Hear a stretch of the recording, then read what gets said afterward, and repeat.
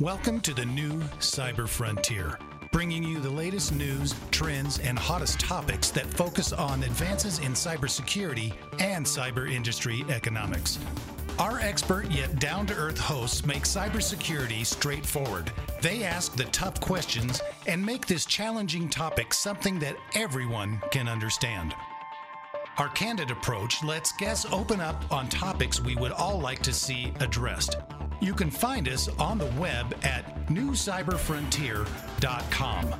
That's www.newcyberfrontier.com. Now join today's host as he introduces the topic for today's New Cyber Frontier. Welcome to today's episode of New Cyber Frontier. On this second of the two-part series for the year-end review of 2020, 2021.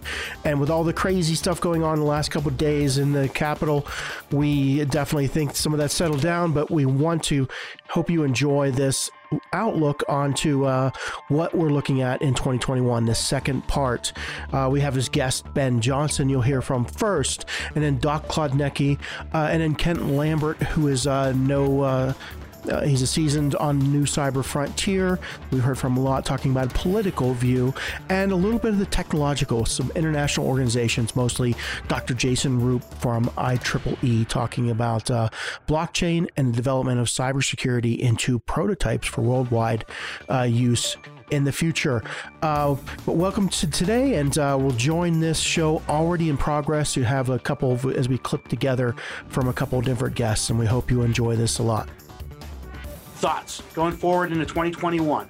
What do you want to tell everybody that might be listening?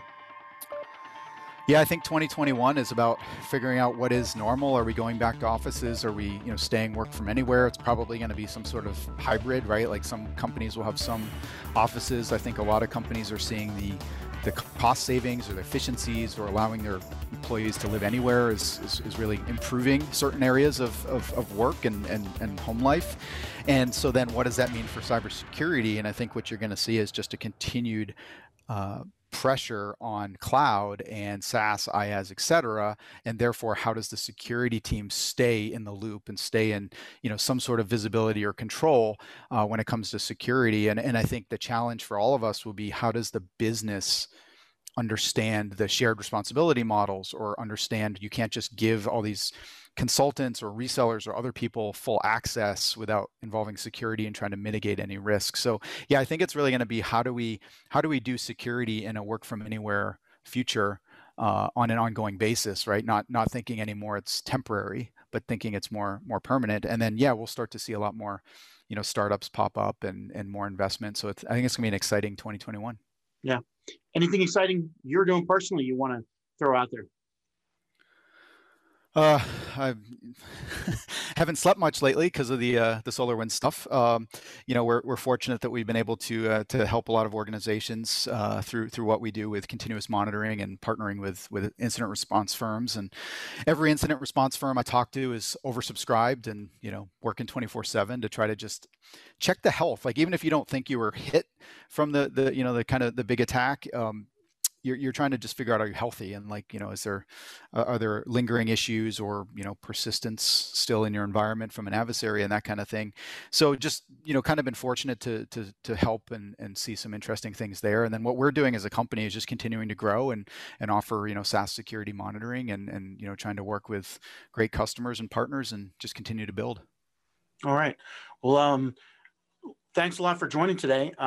Definitely appreciate coming on this year-end review, and always enjoy your comments and everything. Thanks, Dr. Murray, as well, for joining. Thanks, Ben. Yeah. All right. Yeah, my pleasure, guys. Have a great day. Cyber Resilience Institute helps build strong cyber communities designed to prevent members from attack.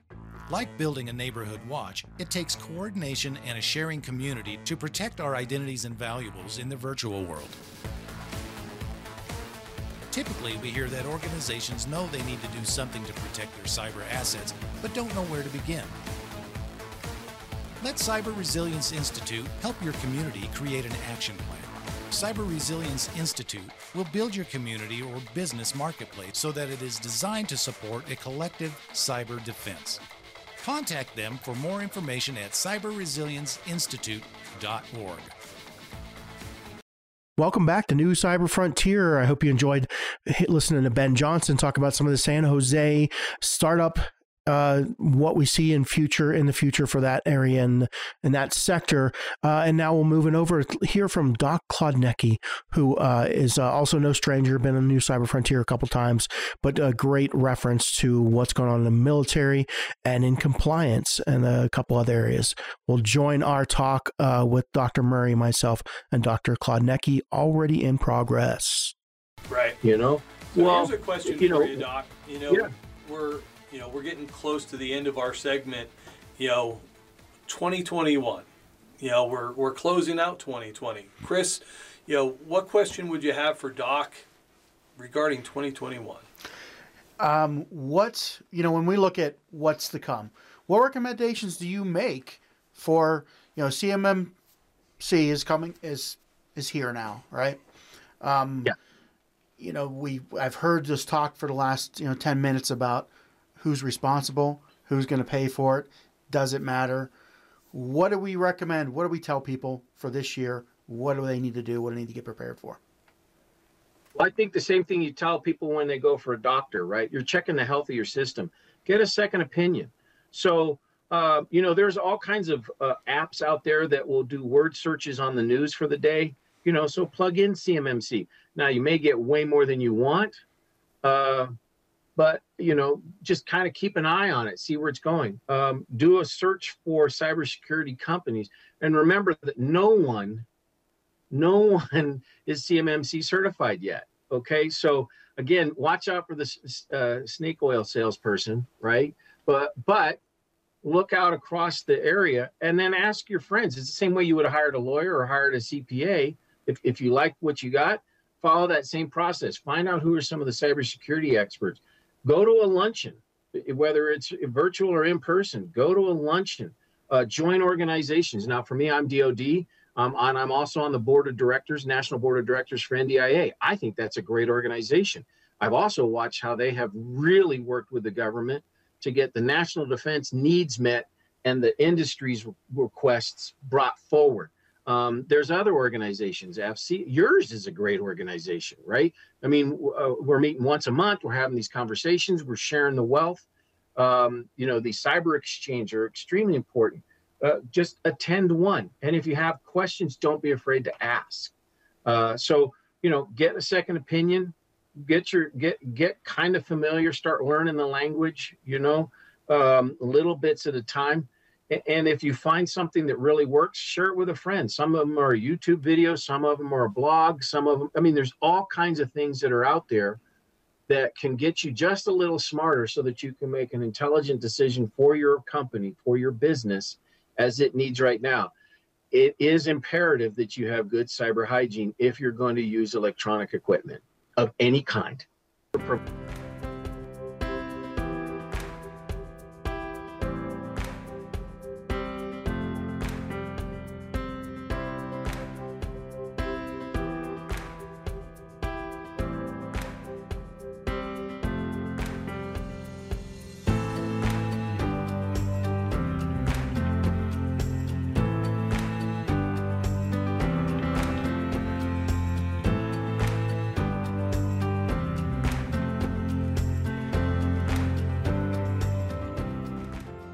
Welcome back from the break. Now we're moving into our political section with Kent Lambert. Lots of great things to say and lots of things I didn't think of. So I hope you enjoy this.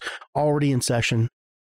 So now, kind of looking forward, what is in store for 2021 from what we've seen from 2020? We said before, Kent, you mentioned that, turning the calendar date isn't probably going to change anything. When will it, and what can we do to adjust? Well, I think right now our political environment and our decision-making environment, both at the federal and the state level, are very, very unpredictable. 2020 has been sort of a toxic political environment, and we'll have to wait and see what happens in 2021, but I don't see that changing anytime soon. That also affects our state governments, sometimes to a different degree. Sometimes state legislators can work together on a different level more efficiently and make their own decisions that are not necessarily connected to national party politics. And that's sometimes good, because sometimes state legislators, our county leadership, our city leadership, are sometimes closer to the people, and they actually are more responsive to feedback from what people are thinking out there. But we do have to have a balance between good security and open discussion and open policy making. And, right now, I don't see that being cured, anytime soon, and it needs to be cured soon, just for our national health. So you think the division we see really is felt the most in security and privacy? A lot of it's security and privacy, and where, I've seen in the state legislature great concerns on a bipartisan basis about the loss of privacy, about the loss of identity theft. Those are very practical things that we should be able to make some headway on. But to get the information that we need to actually solve some of these problems requires a lot more education for our legislators. They need to appreciate what is going on frankly, on the more technical level, which a lot of them are not elected to do. They are elected quite often because of partisan political or local politics types of issues. But until the public are informed enough to start putting this in front of their state and local leadership, government leadership, we're probably going to be sort of paddling around in a large sea without a compass. We need to have a much more focused conversation about what the threats are and what we can do about them. Do you think that's going to happen? Do you think people are opening up, or is it so we're worried about the hand-to-mouth living day to day through the pandemic that we were talking earlier about Amazon's now become huge and all the small businesses are going away. In the living and surviving in the now, we've given up some things. And it seems to be another thing that's might be set back for years to come. Well, and I think the pandemic has accelerated that. There has always been a large debate between, should I go to the mall or should I support the small local businesses in my local community? Should I order things interstate online? Especially if my state or my local community are losing, for instance, their tax revenue by, people not buying from their local establishments. That's been going on as a question for years. As a matter of fact, it was one of the major questions of, when we started our country about, interstate commerce. And now we're going back to the same kinds of discussions about interstate commerce, just from people who are working at home. If you're working at home for a insurance company that's based in New York, who should get the revenue of your labor, of your taxation? Should it be the state government where you live, or should it be the company that's based in New York? Because that's not where I'm working anymore.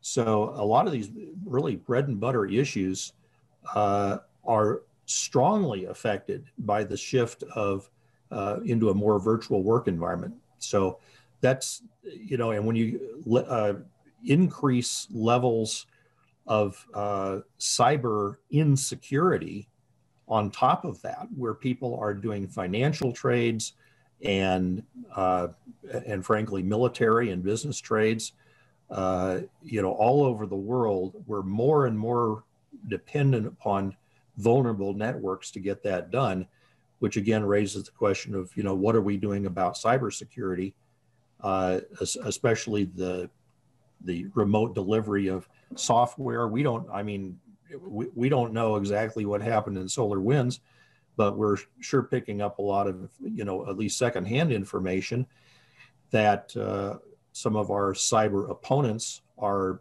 using lateral movements into, from one department to another, one division to another. And we've talked for a long, long time about, layered security and things like that, artificial intelligence to help us, determine threat levels. And wow, we really need to go back and take a second look at that, because all the discussions about zero trust, for instance, have kind of been ignored. All those warnings about internal security, trusting your own software, trusting your own people, that's hard to do. So it's largely, I think, ignored too much. And we're going to have to go back and reevaluate that and come up with some technologies, what we have been calling privacy tech, to actually help provide solutions to some of these major problems. Yeah, definitely. And I know you've been working with the International Alliance of Trust Chains. I want you to talk about that. And we're looking towards the future.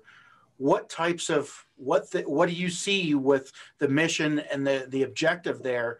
As I know you've kind of moved beyond your political environment and dove into this new aspect of supporting privacy and trust globally using new technology. Give us a little bit about where you think that's going.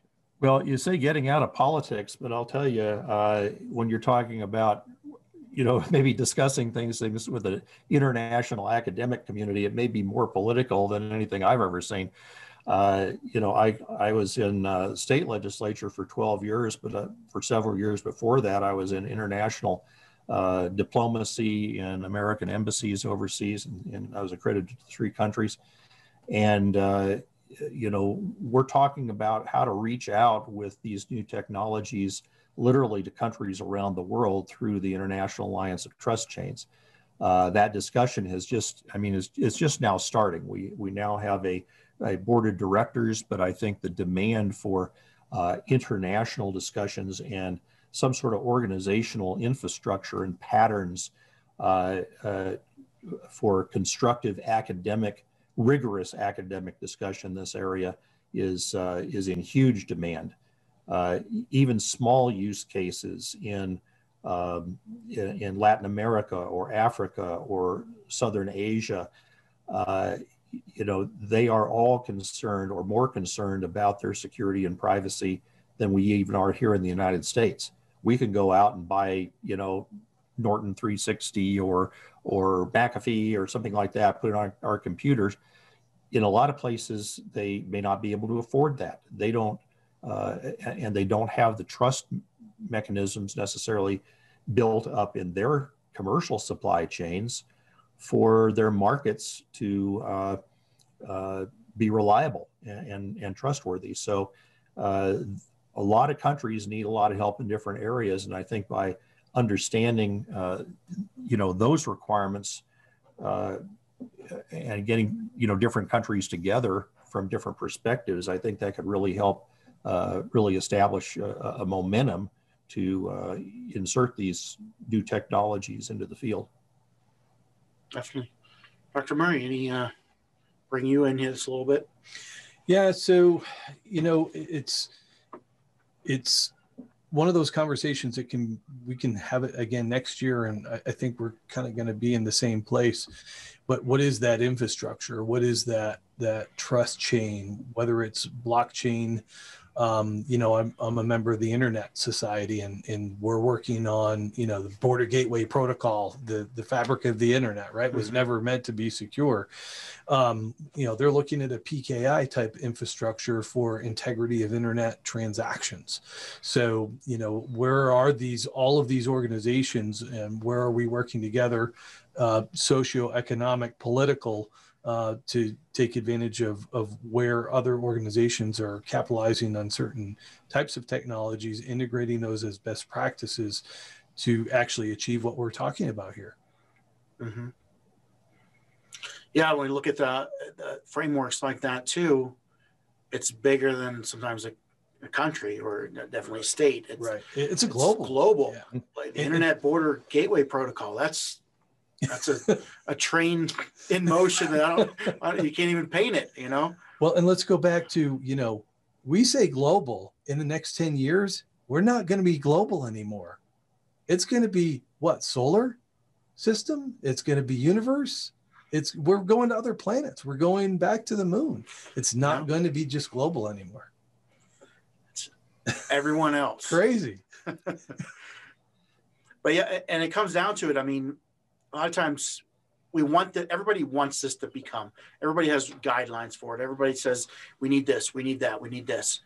But there's a big paycheck involved with that, like going to the moon, or like the Eisenhower highway system. That for years we put infrastructure, Invested in it, and it changed everything. But we're not doing that anymore. Well, not nobody with wants technology to invest. infrastructure. Right. Nobody wants to invest in it. I think it runs down to it's not physical, and people that have lived in the physical world their whole life don't see anything there. So why would we invest money? I can understand a bridge. We build it. We see tangible it. versus tangible. intangible. Yeah. Yeah. How to spend on infrastructure that's intangible. It's largely also it's a fiscal question. It's perhaps more for the finance officers in companies and the finance officers in government than it is for the senior leadership. They need to realize that, you know, it's the old guy in the Geico commercial, or you know, I need to change the oil in my car. Pay me now or pay me later. And if you pay me now for your oil change, you won't have to pay me later for a new transmission or something. So we're working on basically the same kinds of perceptions. And there's never enough money this month to pay the bills. And if you've noticed in state legislators or in federal legislatures, there's always a 2-year planning horizon, because until the next election happens, I don't care about anything else. Okay, that's where the decision is made. So if something is coming down the road 5 years from now, well, we'll just defer that until later, because that doesn't help me get elected, you know, by November. So that's very, very short-sighted, and something we can't rely on in our state and federal governments to come up with, you know, long-term policies that are going to be adequately funded, unless we can understand that, you know, we have to put some money aside for this. And it could be, what, 10, 15% of your IT budget is probably a good rule of thumb. Probably 20% is better for cybersecurity. But that is something that, you know, with other competing interests, that both government and companies don't really want to have to pay that bill. Yeah. That's why I like the look that like the IATC and some of the trust as a service is building into the frameworks that, you know, we're going to sell that trust and have a way to make money on cybersecurity instead of it just being a 10% across the board expense that you don't know where it's going.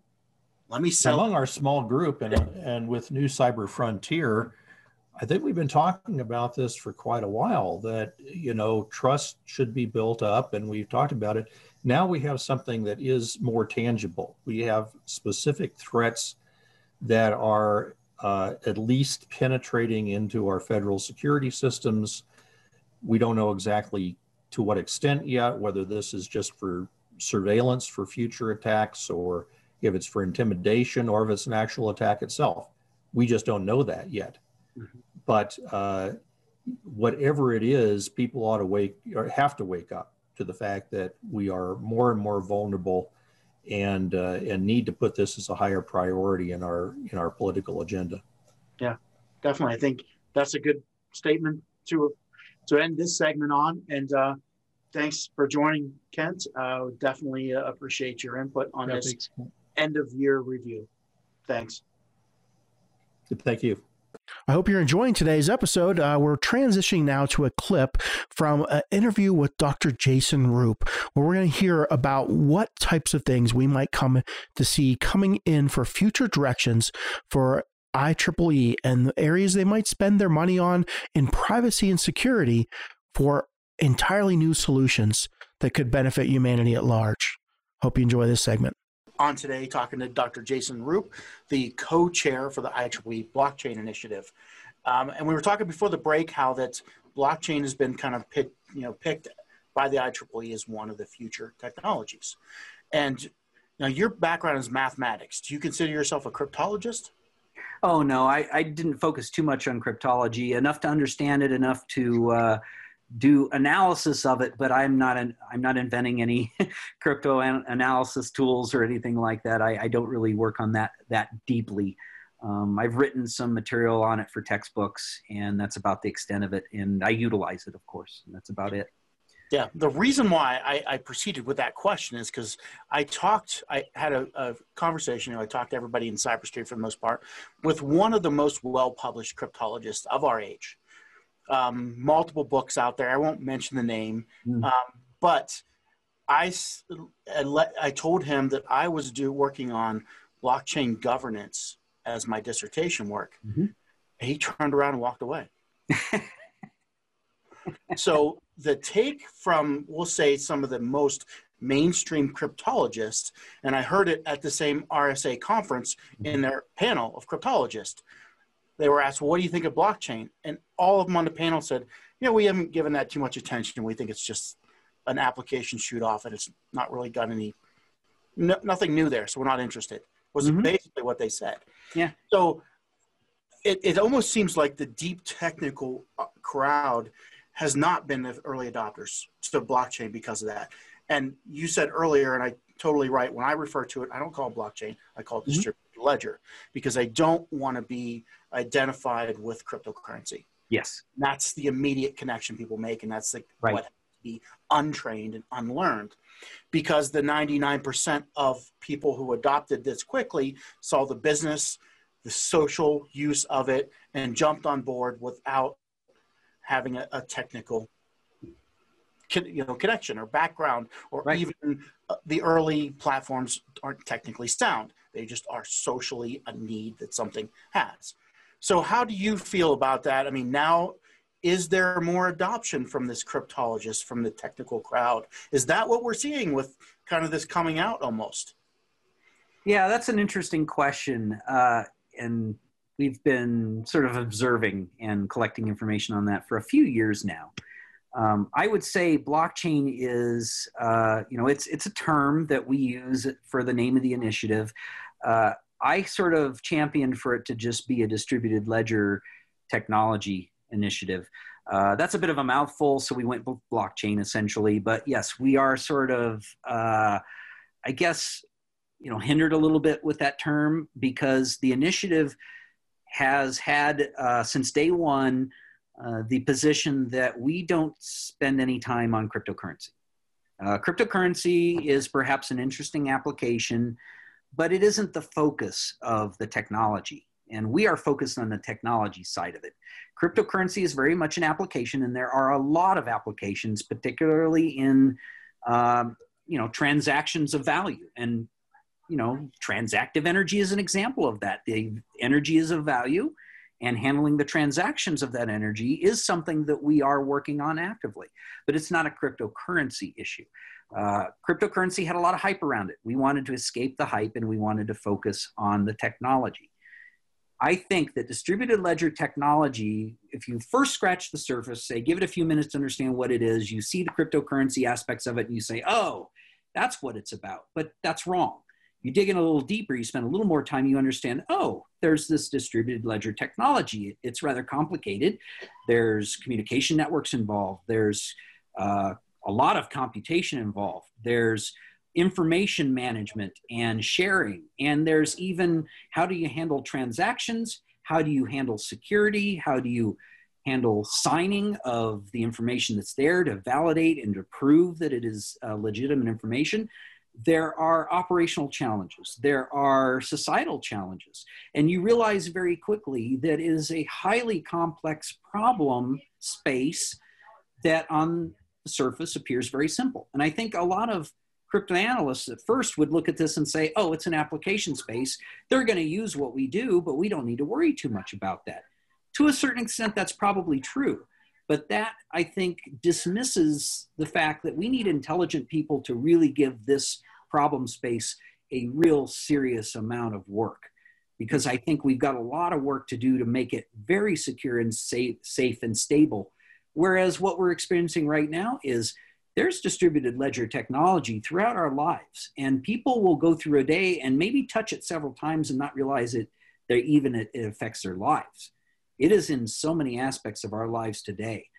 FinTech has it throughout. There are mechanisms that are handling transactions through blockchains behind the scenes that people are not aware of. Chances are something you've done has touched a blockchain.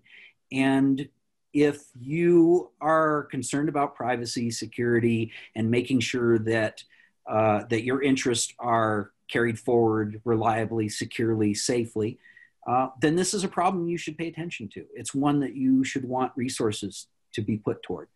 And that's what we try to do with the initiative. Yeah.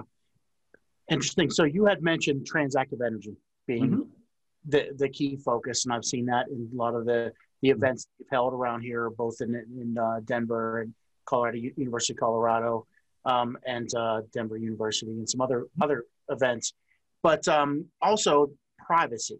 And we had talked about that before, and in transactive energy, a big part of that is privacy. Yes, it is. The transaction, though it needs to be provable, the individual that made it or the utility use of it needs to be private, because there's that balance there. So where do you see and explain that need and design kind of using blockchain and privacy, and where do you see that moving? Sure. Anything that's going on to a distributed ledger, by the nature of the fact that it is, the information is in the ledger and you just distributed it, in my mind, you kind of made it simpler for the hacker, because you just put it out in several places. It's easier to obtain. So their job is not only, they don't have to break in to get it anymore, they just have to decrypt it. They just have to make sure that they can, translate it into a usable form. So if you've got important information that you're putting onto a distributed ledger technology of sorts, you want to make sure it has all the proper levels of security and privacy enabled within it. Blockchain is a broad space, and there's a lot of technology and a lot of choices for those implementations. And I think there's a lot of work in that's yet to be done in understanding, first of all, the reliability and security risks of these technologies, which are very complicated, multi-layered, and really are a conglomeration of many different technologies involving computation, data storage, data at rest, data at motion, communication networks, people. So just, operational in terms of human interaction with technology and human to human contact, and the security aspects of all these issues come into play here. So very complicated issue, one that I think needs a lot more attention than it's been given.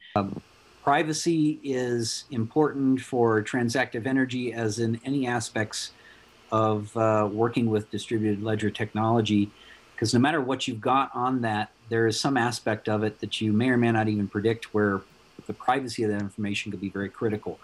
We worry about it from a transactive energy perspective simply because we recognize that the adoption of this technology has to come with it a certain level of assurance.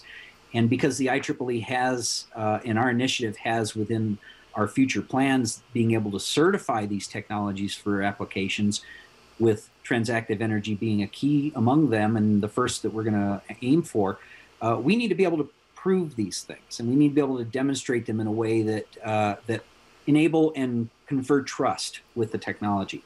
So that if we say, okay, this is a solution for transactive energy, we not only have documented it and shared it as an architecture for everyone to use and then develop from, but we've also demonstrated it, and here's a use case where we've applied it.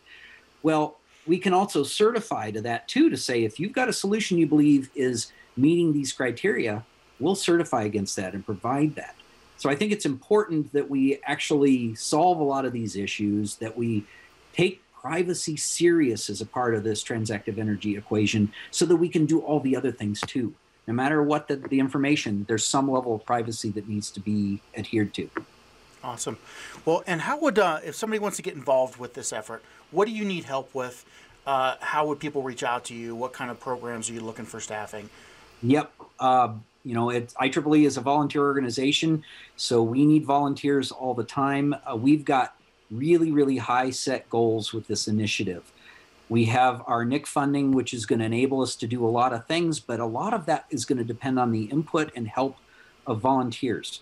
Half of that funding roughly is focused over the next 3 years on developing the tools and technologies within the IEEE to enable these technology-based groups like the Blockchain Initiative to thrive and do great. We built a lot of that. We know what will work. We've proven the concepts, but now we got to build the tools to enable that and then help the other technology-based organizations in the IEEE take full advantage of that too. A lot of them don't have what we have, which is 40 plus organizations throughout the globe who are working on various projects around blockchain and distributed ledger technology. And then some of them are coming to play in the medical space. Some are coming to play in our transactive energy space. Denver section is one of those focused on transactive energy. And we've got some people who work within that space.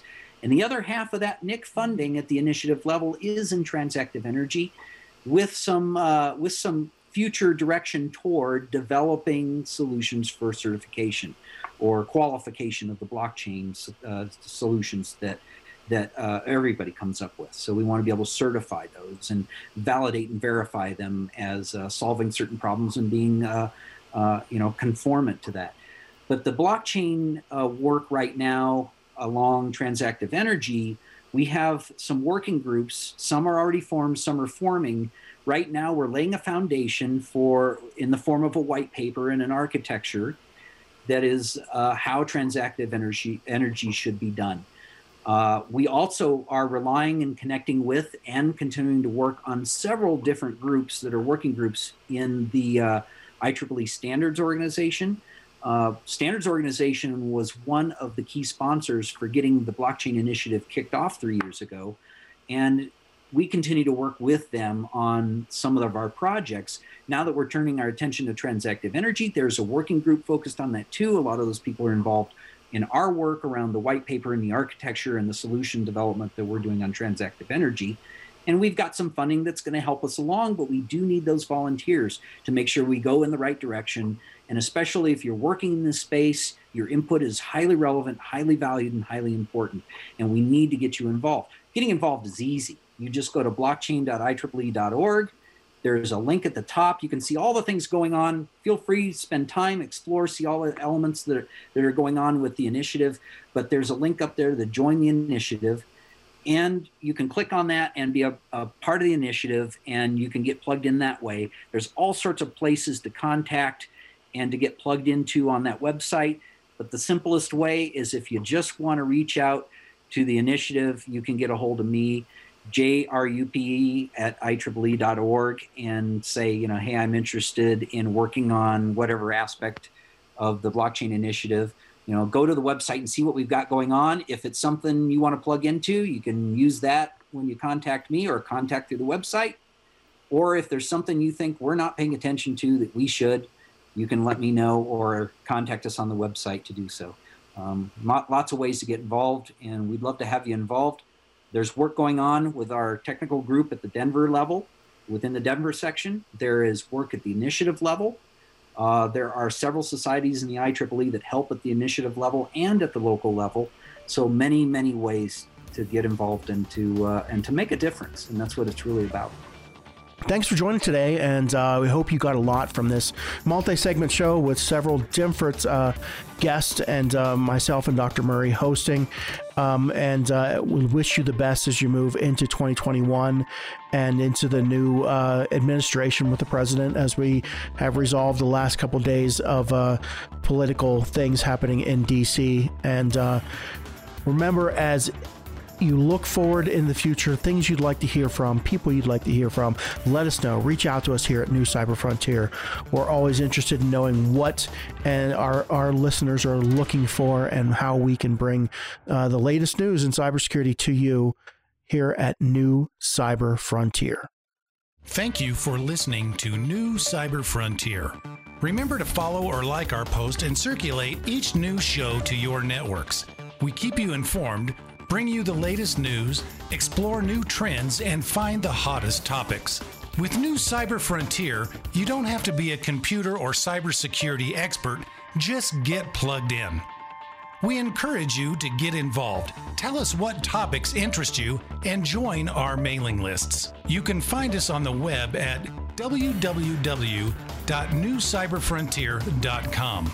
That's newcyberfrontier.com. Check out our previous interviews and please let us know if there are any topics that you would like to hear discussed. See you next time on New Cyber Frontier.